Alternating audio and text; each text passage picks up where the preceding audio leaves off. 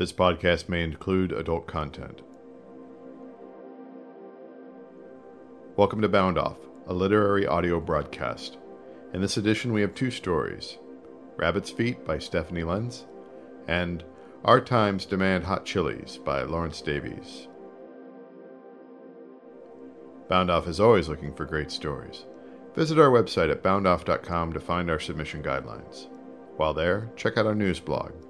You can also find links to us on Facebook and MySpace. Rabbit's Feet. Written by Stephanie Lenz. Read by Kelly Schreiber. Listing time 3 minutes 8 seconds. Rabbit's Feet by Stephanie Lenz. Will taught me how to butcher the friars. He killed them by smacking the backs of their heads with a spade. I only stunned the rabbits, sending them running in tight circles until Will gave them a decisive blow. Try the pipe, he suggested, his mother's method. It worked a little better, but not much. I still couldn't kill them with one shot. Jesus, girl, you can't even kill a stupid animal? I sniffed and rubbed at my eyes.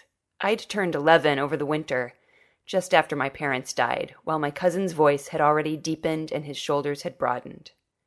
Quit bawling, he said. He'd picked up the phrase from his stepfather.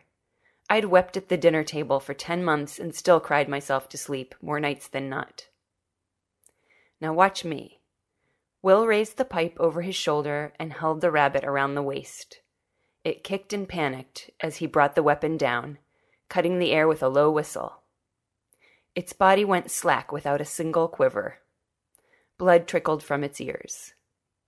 Will swooped it up by the hind feet, removed his axe from his belt, lopped off the rabbit's head, and held the body over a blood-crusted patch of grass. You just hold it like this till the blood quits running, he paused. You all right? I turned my head away from him to vomit into a stagnant puddle of rainwater and blood. Swooning with heat and revulsion, I pushed myself up from the filth, thinking, you have to. You can. You have no choice. I wiped my face and blinked hard to stop the burning tears. I'll do it, I said, opening my palm to him. No. Warmth flickered well behind his eyes. I don't think you're ready for this yet. Give me the rabbit. I don't think you're ready. Give me the damn rabbit. It was the first time I swore at anyone. Together we slit the fur down the belly and pulled its skin toward its neck. Will guided my hand as I deepened the cut into the rabbit's flesh. He pointed out the gallbladder and told me not to cut it. If I did, I should throw the animal into the swamp and boil the knife. We removed its lungs, liver, and kidneys. Will told me what each organ did and how it depended on the others. He placed the tiny, still fluttering heart in my mud-caked palm and said he would preserve the feet for me. I closed my fist around the heart and felt it stop beating. I found the feet on my pillow months later, perfect, buttery brown feet, linked by a leather strap. Dry-eyed, I stroked the fur for several minutes, thinking of what I had to do, what I could do, and the choice I had. I placed the talisman back on the pillow, gathered my belongings, and left it behind. Stephanie Lenz writes fiction in western Pennsylvania amid chaos caused by a husband, daughter, son, and 2 black cats, all named after fictional characters, and co-edits the literary journal Toasted Cheese. Our Times Demand Hot Chilies. Written and read by Lawrence Davies. Listing time 9 minutes 14 seconds. Our Times Demand Hot Chilies by Lawrence Davies. Tess wants perfection. Nothing less will do. Tom, her candidate for lover, wants to be the champion of champions. He's in intellectual property and she's in microchips. Between them blows a breeze that might become a gale or even yet a hurricane.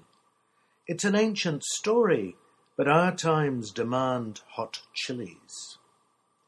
In her opinion, Tom's great virtue is his tightly muzzled ass. He also has an educated ease with soils and vintages and uncanny knowledge of judicial minds.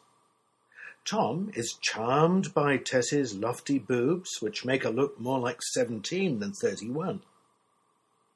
Her knowledge, too, is right on target. The best galleries in LA, Miami, London, Paris, Amsterdam, the proper ingredients for a perfect aioli, and enough about designing microchips to terrify a man of merely average intelligence. Because she'll only settle for perfection, Tess wishes that his salsa moves were sweeter. Since the best deserves the very best, he wonders why she's never visited Bilbao. And yet they have so much to share. While Tom wants the finest trophies, Tess wants no one but the finest trophy winner. If only they could see it. What a glorious match. From well-intentioned friends, they hear about the Bowl of Fire, the championship supreme of chili pepper eating. It's like a pie or hot dog eating contest, but quite obviously more metropolitan. A win, she suggests, might make up for the klutzy dancing. Her willingness, he feels, to watch him scoop the prize, an Art Deco silver ice bucket, might make up for not going to Bilbao. Our times demand hot chilies, hotter and still hotter. The scene is Manhattan, Avery Island Hall. Loaded tables circle the miniature arena. While spectators gossip or make clandestine bets, entrants practice muscular control. Some start hard, and some start cunning. The penultimate challenge, worse will follow, is an array of vicious little jewels, bird's eyes, pekines, Scotch bonnets, habaneros. Those who've had their decency gland removed call them kitchen napalm. Tom, a decent man who hasn't had that operation, calls them kitchen comets. Tess, who doesn't fancy trolls or swaggerers, appreciates the difference. But how to be ready for the ultimate ordeal, the place beyond the comets, the final table? Whereas the tough guys go at once for high intensity, Tom shows loyally in direction, starting on Anaheims and anchos, gently working up. He doesn't care what Tess will think, up there on her leather bench, sipping lemongrass martinis from a thermos. If he burns out his palate, never again will he face down another sniffy wine waiter. What's more, a canny tortoise leaves the all-or-nothing hare gasping by the wayside. This is extreme gastronomy, don't forget, so tactics count. An hour rages by. Most hares have given up, most tortoises as well. They hunch behind the scenes, hoovering up great tubs of frozen yogurt. Tom soldiers on. Tess admires his resolution, his courage under fire. But an unsilenceable voice keeps asking why he is so dogged, such a lawyer, just like his salsa moves, no inspiration. Tom knows that Tess has followed every gulp. Or, now that he's skirmishing across the torrid zone, his every nibble. What a trooper she is, what a great supporter, what a star, what a scrutineer. The final woman leaves, desperately wheezing, like the victim of a bad industrial fire. 3 competitors remain, and 5 judges. The 6th succumbed to pepper fumes an hour ago. Eyes and noses streaming, Tom and the others drag themselves from mound to mound, wanting this to be done with, winning on the way, but done with. The judges keep score punctiliously, giving points for style, quantity, attack, intensity, knocking them off for drool or grabbing. No one so far has made the final table. There, Light grey platters frame the mottled emerald and scarlet of the wildest, most recherché pepper of them all, the Infernal. Chili mavens stress the final syllable, for this is a Spanish-speaking pepper all the way from southern Venezuela, grown in a mountain fastness, hard to find even in Caracas, and never knowingly sold to Anglophones. Each month the courier lands a small supply at JFK. Most of the current batch awaits the 3 survivors. Tom sets the pace, calmly reaching for an Infernal. No martyr, faced with beasts at Ephesus, rose to the call with better grace. Holding it as if it weren't a smoking ember, but a cooling slice of apple, he takes a bite. The crowd breathes in, awestruck, all save Tess, who is so intent upon the drama that she doesn't breathe at all. She sees him twitch and shudder. The jolt shoots through his body like a slash from a cane. It's a hit of lightning in a dried-out forest. She sees him flaring up. He is standing in a vase of flame. Doubled up in anguish and in terror, Tom's rivals have bowed out. Spectators cheer. The judges rush to shake his blistered hand, but Tom ignores them. He stumbles toward the crowd. Tess comes out to meet him, out onto the threshing floor, blazing within and still not realizing, still thinking he's on fire. He sees her swimming closer.